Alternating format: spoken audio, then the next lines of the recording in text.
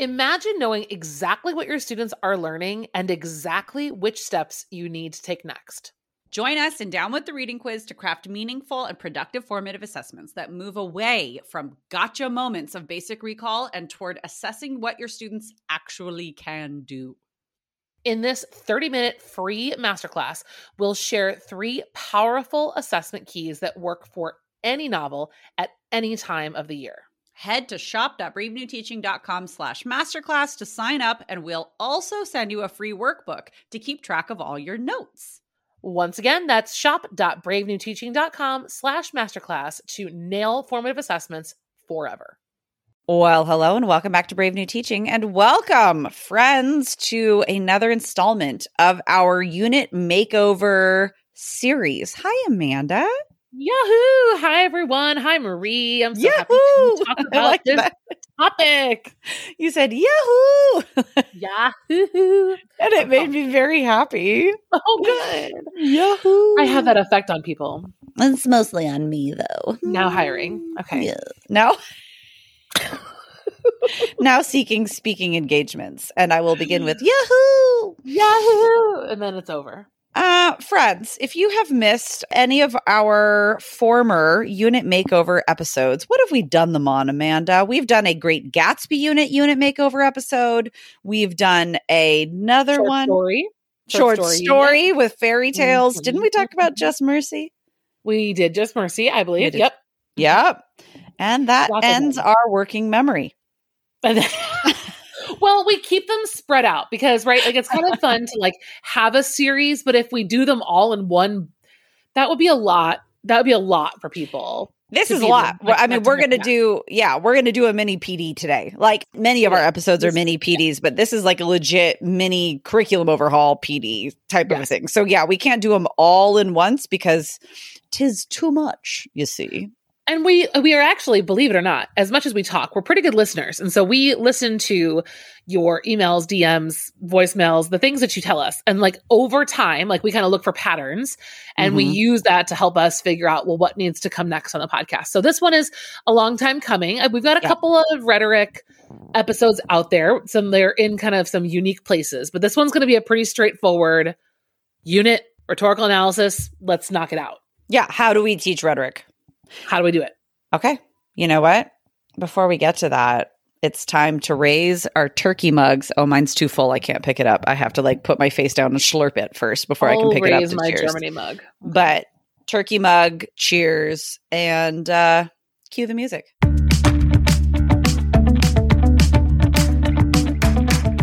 You're listening to Brave New Teaching, and we are so much more than a podcast. We give teachers the inspiration, support, and tools to challenge the status quo. I'm Amanda, and I'm a former English teacher from Illinois. And I'm Marie, and I'm a teacher from Southern California. Join us at bravenewteaching.com to find out more about our courses, festivals, and get every episode's show notes. We're so glad you're here. Enjoy the show.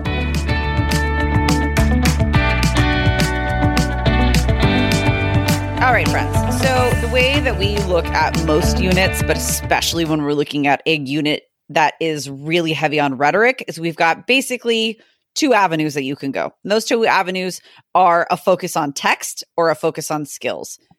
Caveat, we are always skill focused. We are always decentralizing the text here in Brave New Teaching and all of the things that we talk about.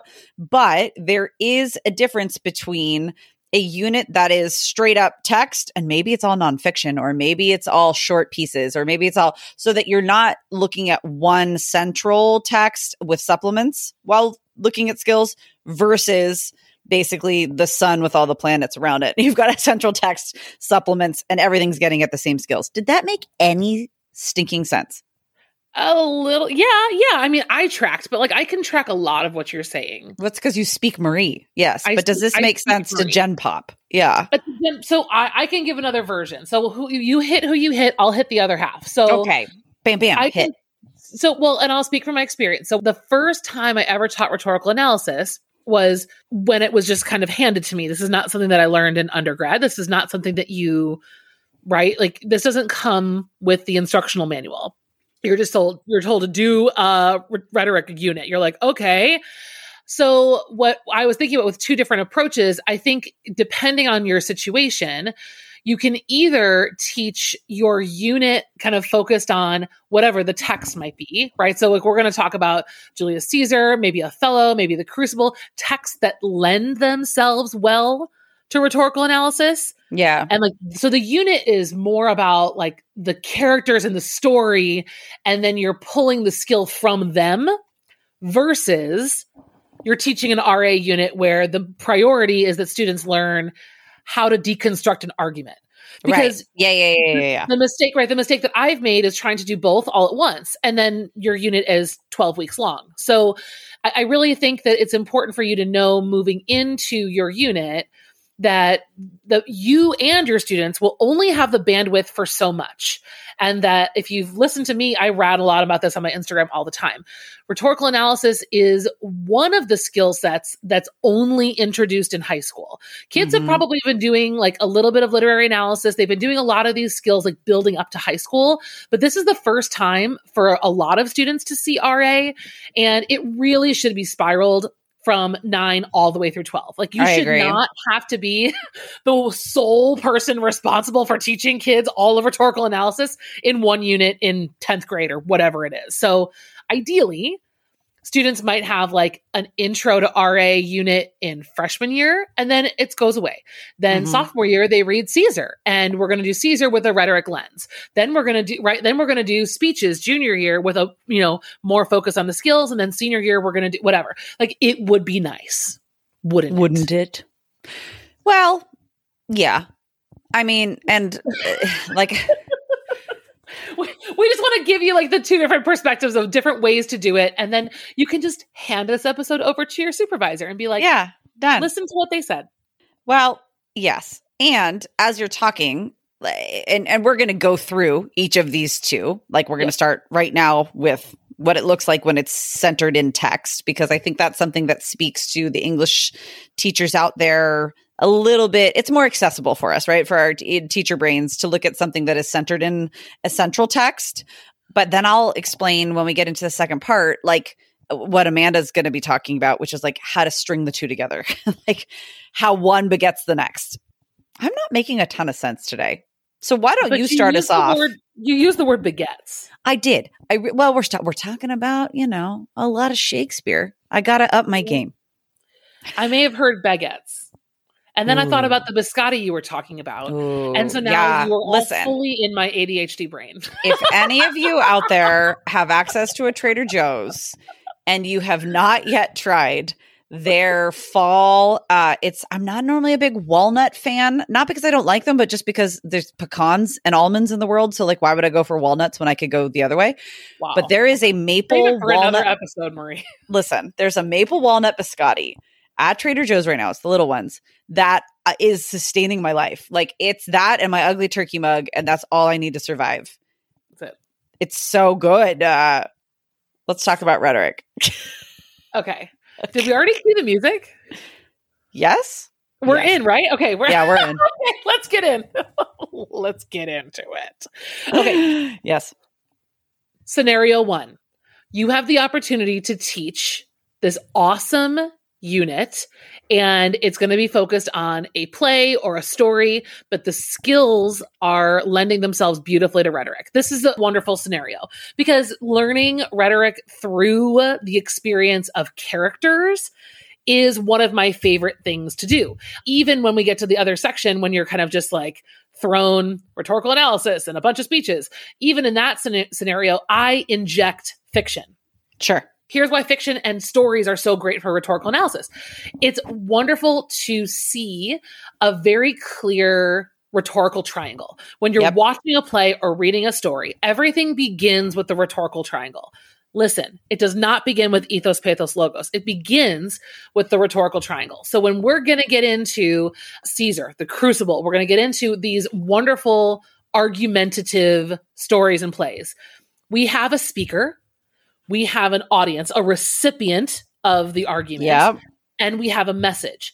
And those things are kind of abstract in any other scenario. So it's really nice to be able to pair these together for students because they're not saying, okay, in this commercial for the Olympics, the audience is me. Like, no, it's absolutely I don't even know if they're abstract, but they're artificial. They're artificial. Right? So if we're looking at advertisements, which are fantastic, and we're looking at political speeches, which are also fantastic for analyzing rhetoric, there's a certain amount of disconnect there that like, how does this apply to my real life? I can't vote. I don't even have money to buy Snickers. Like whatever it is, students have a hard time connecting. And part of our job as their teachers is to help them connect with, engage with the material by any means necessary. So when you go into fiction, you can point out rhetoric in a more organic fashion and in a way that connects to their lives. And this is not something I knew ahead of time. This is something I discovered along the way. Why are students connecting so much more to literally Ponyboy and Johnny trying to convince each other to run away or to stay versus this Snickers commercial? Why are they understanding the rhetorical triangle through these seemingly disconnected characters that are, so far away from where these kids are? It's because it's friends and they have friendships. Yes. And they're just not quite in the advertising world yet. But once they understand the base of it, then they can see where the advertising world infiltrates their lives. Right? Right. 100%. So if let's talk about Caesar for a little while, and then let's talk about Crucible for a little while as some examples. So yes. If I was teaching Caesar, which I'm not currently. No, but I just taught your unit, if anybody's been following along. So there we go. You did, which is unnerving. It's such a huge compliment, but it's also so weird. Anyway, I mean, there are probably hundreds of teachers teaching my unit, and it's bizarre, but also amazing. But the idea is, right? So when you're preparing, right, for this unit, and you get to the point where you're overwhelmed, let's talk you off the ledge because that's right. The hardest part. So when I look at Caesar and rhetoric, I first start with close reads, right? So to me, there's the spine of this unit is pretty important. There's going to be your gateway, your close reads, and your summative, and that is the through line. And then I kind of will plan around that the rest of the stuff. So generally speaking, the EQ that I would use with this unit is what does it take to be a great leader? Yep. It's very approachable. Text is difficult. Question is pretty easy, right? We always want to have that balance. Well, and I'm going to interrupt you for a second here because there's a reason that we're talking specifically about 2 plays because like Amanda was saying, rhetoric is in plays. Plays are succinct. They are meant to be played out in 2 hours, roughly, right? It's 2-hour curtain to curtain situation, which means that an entire story arc has to happen there. Plays also have monologues and soliloquies, which are speeches. And that's where rhetoric is so potent. And you can get the entire rhetorical triangle and situation in a singular monologue. And so that's why this works so well. I kind of felt like I had to fill in a little bit of the context there for a sec. So you made up for all of your nonsense just there in that moment. It's the masters in theater, What can I say? I'm an artist, man. Okay. I hate myself. I love you. Go. But you're right. And when we talk about our lesson planning real estate, you hit that's the nail on the head right there. Yeah. Right? Well, I just kind of wanted to explain why are we talking about these texts specifically? Because when you're looking at rhetoric and you're doing a unit makeover, honestly, the marrow thieves, which is what I'm teaching right now, not great for rhetoric. That's not going to do it for you. Any old fiction, not going to do it for you. But when you find what works, plays are the thing, I'm telling you. They are amazing for argument. But you're oh my gosh, but I have to also teach Shakespeare. Take a breath. Okay. Yeah. Because what you have to remember, and the reason I say start with your close reads is because your close reads are where the majority of your deep conversation and deep writing will come from. And your direct teaching, right? Your legit direct lesson teaching. You have your hand over those lessons. And when you choose your through line, right, you choose these moments that are going to be the quintessential, unforgettable, this is how it happens moments, you're going to see very quickly that so much depth will come out of those lessons that we can kind of get through the breadth using the film, using, right, all those other things that you don't have to worry about those. Worry about the way that rhetoric works within each of these close reads, because then you're hitting, right, the depth of the story, but also the skills of rhetorical analysis. Yeah. Did you have a favorite close read from Caesar that is like a must teach? So when my students started to really, The Dogs of War is just one of my favorite speeches from Shakespeare, period, even though Caesar's not one of my favorite plays. I just don't, it's never done it for me. Personally. I never want to like perform it, but I love teaching it. But I like teaching it for the close reads. It's the same reason that I like Othello. I don't like Othello as a play, but I like it for the Iago close reads. But the Dogs of War speech is, that's the one where you've got the progression, right? Like you've got, there's a tone shift and there's two close reads in one. That was where most of the clicking happened for those who hadn't yet clicked, with understanding tone shifts, understanding a change in messaging, understanding a lot of different parts of where the triangle can shift. And so therefore, so does the situation. Like we got a lot of places here, but I have to have a spoiler alert, everybody, because we're going to talk about this in like our second act of today's episode. I did a lot of skill prep before diving into this one. Mm-hmm. I would not have been able to teach half as much as I did rhetorical analysis wise and doing Julius Caesar had I not prepped with skills ahead of time. So if you were going to just do something like this and it is a hard to approach text, know what to expect. If I was to do this kind of a unit without doing any sort of rhetorical analysis prep ahead of time, I would do a text that is not Shakespeare. I would do a play that is very easy to approach, probably not even The Crucible, which is another one that I like to use with rhetoric. I would find something that is contemporary, very obvious and easy to access. I can't think of anything on the top of my head right now, but just like, I just wanted to make sure that we mentioned that little piece. Yeah. Yeah. No, it's not for the rhetorical analysis beginner for sure. Sure. Okay. So Dogs of War for sure. I actually love doing the let us be sacrificers and not butchers. That's one of my favorite speeches. That was a crowd favorite. Well, I dare say, it's easy for them. It's easy because they're far enough into it that it feels obvious, but they're just getting it.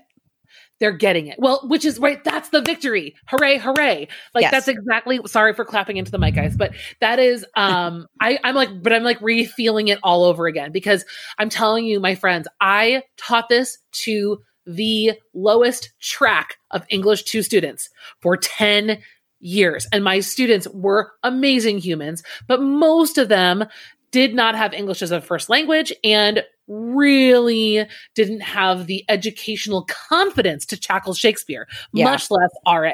And when I walked in there and I told them, this is what we're doing and you're going to be able to do this by the end, they were like, yeah, right. And by the end, they totally could. So I think it helps when number one, you've like planned out your close reads and you're consistent. So that's kind of the where I guess I'm trying to get in my long way of getting lost here is when you plan your close reads, you know what students are going to do. You can plan them so that they look the same. You're consistently asking them the same expectations. If you're wondering what that is, for me, it can start as simple as I want you to fill out a graphic organizer of the rhetorical triangle. Who is speaking? Who is the audience? And what is the message? You stay there until kids get it. Don't you dare ask them to analyze anything else unless they recognize that. Well, and the close read is, how do you know? Point to the part of the text that tells you that, right? Like that's the next the bullet points. Yes. Exactly. Yep. Exactly. How do you know? And what's the evidence to show us that you got there? Once you kind of, and you can stop, like you could do a close read from Act 1 and that's it. Perfect. Let's move on. And we kind of do more and more each time. That is to me, like the most important thing is to know that the triangle is more important than we give it credit for. Because what happens is in the writing, if we tell students the first thing we want them to look for is stuff, that's the first thing they're going to write about. And then you're going to say, well, so what? They're going to be like, I don't know. You told me to look for stuff. And so stuff being all of those lit terms, stuff being ethos, pathos, logos, stuff being the strategies that are great. But if you don't know what the strategies are for, and they're just saying they used a question, and you're like, yep, Neat. Thumbs up. And we've all graded those papers. And then you go, oh, yes. So. It is the why, right? The speaker audience message ends up being the so what, right? So I notice rhetorical questions.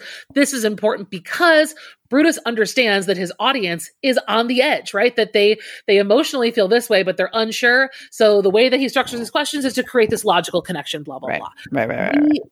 That's really hard for a kid to get to, but we can scaffold it by prioritizing the situation, right? The rhetorical situation is a little bit bigger than speaker audience message, but that's a great place to start. Absolutely. And that's what's so great about a play. So that's where I would be. And then by the end of the novel or by the end of the play, whatever it is that you're doing, I would ask students to do a timed close read on their own.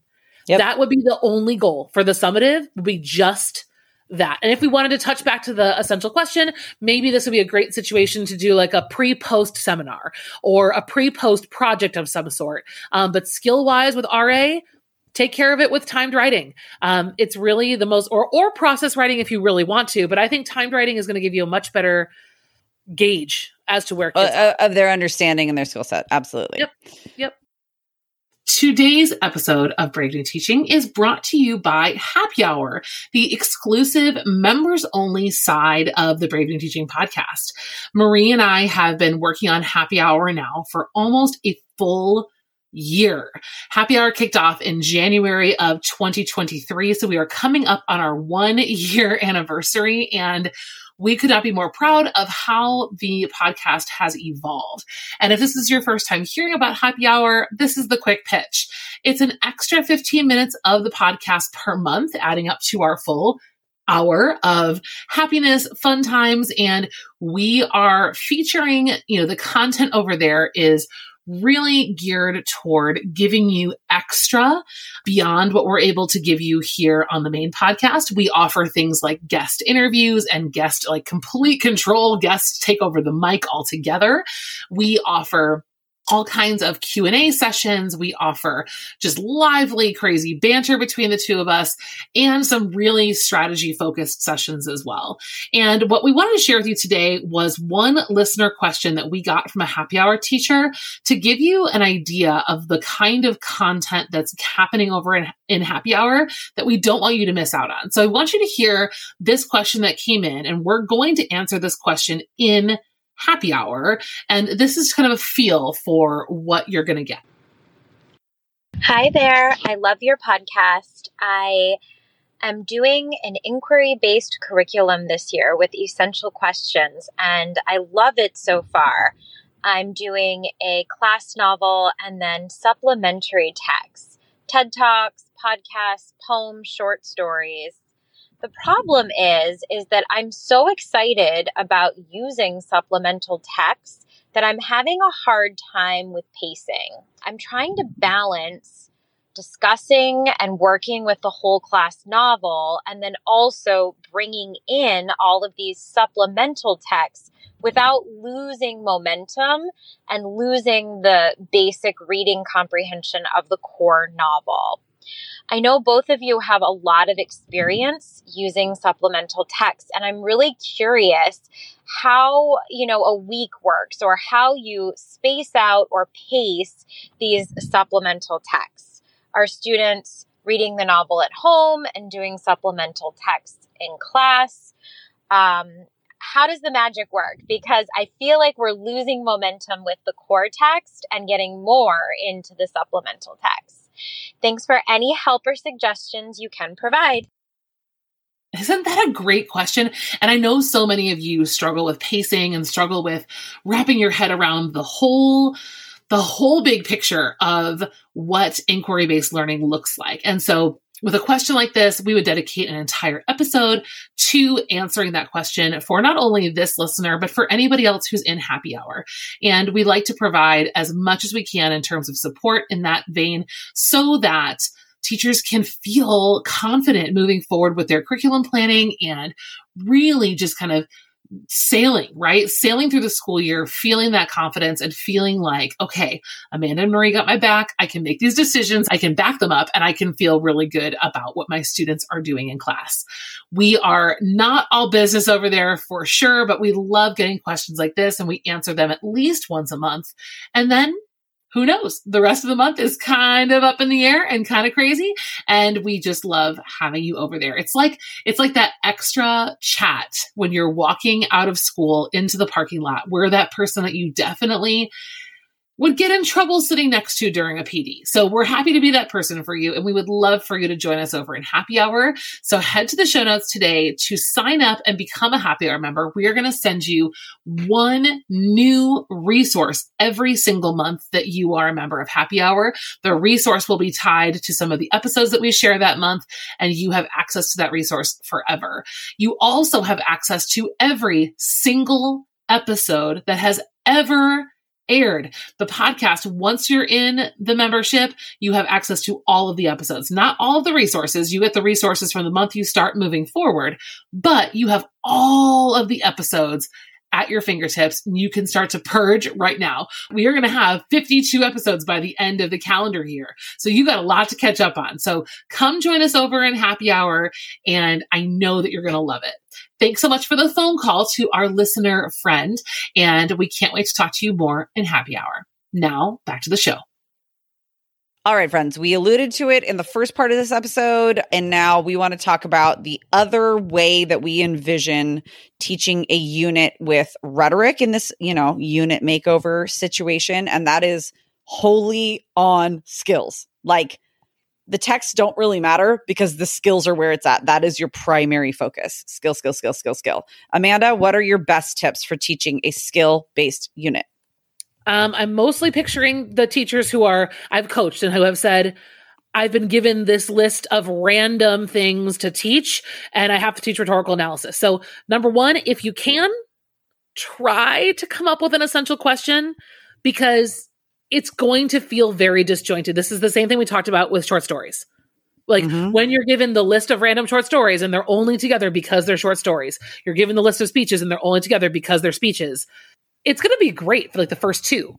And then there's going to be another speech and another speech. and there's no connection piece. Yeah. And then it feels very repetitive and kids are like, and they're running out of things to talk about. Yeah. If you can anchor it. So a couple of like quick examples, right? What is the difference between speaking loudly and being heard? What does it take for an idea to move people to action? Which is the more powerful motivator, fear or love?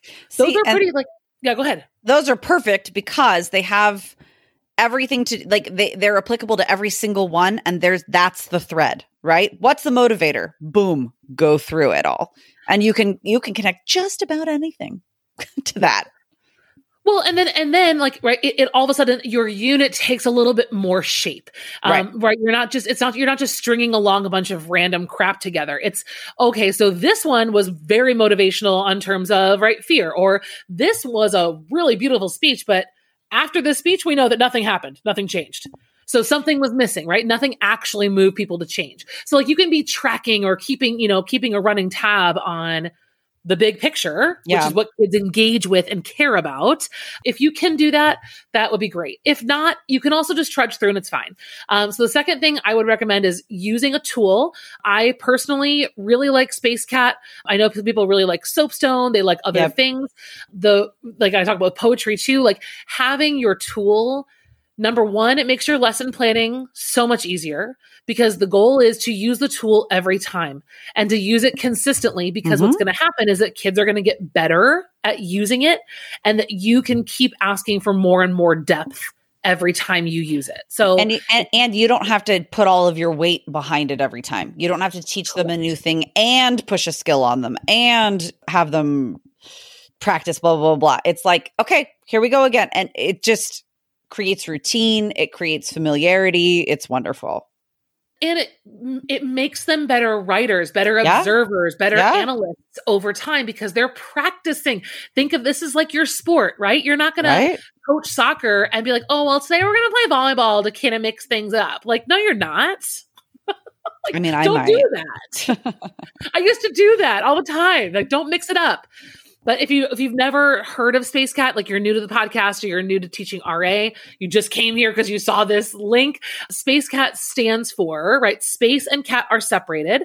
Space is S for speaker, P purpose, A audience, C context, E exigence.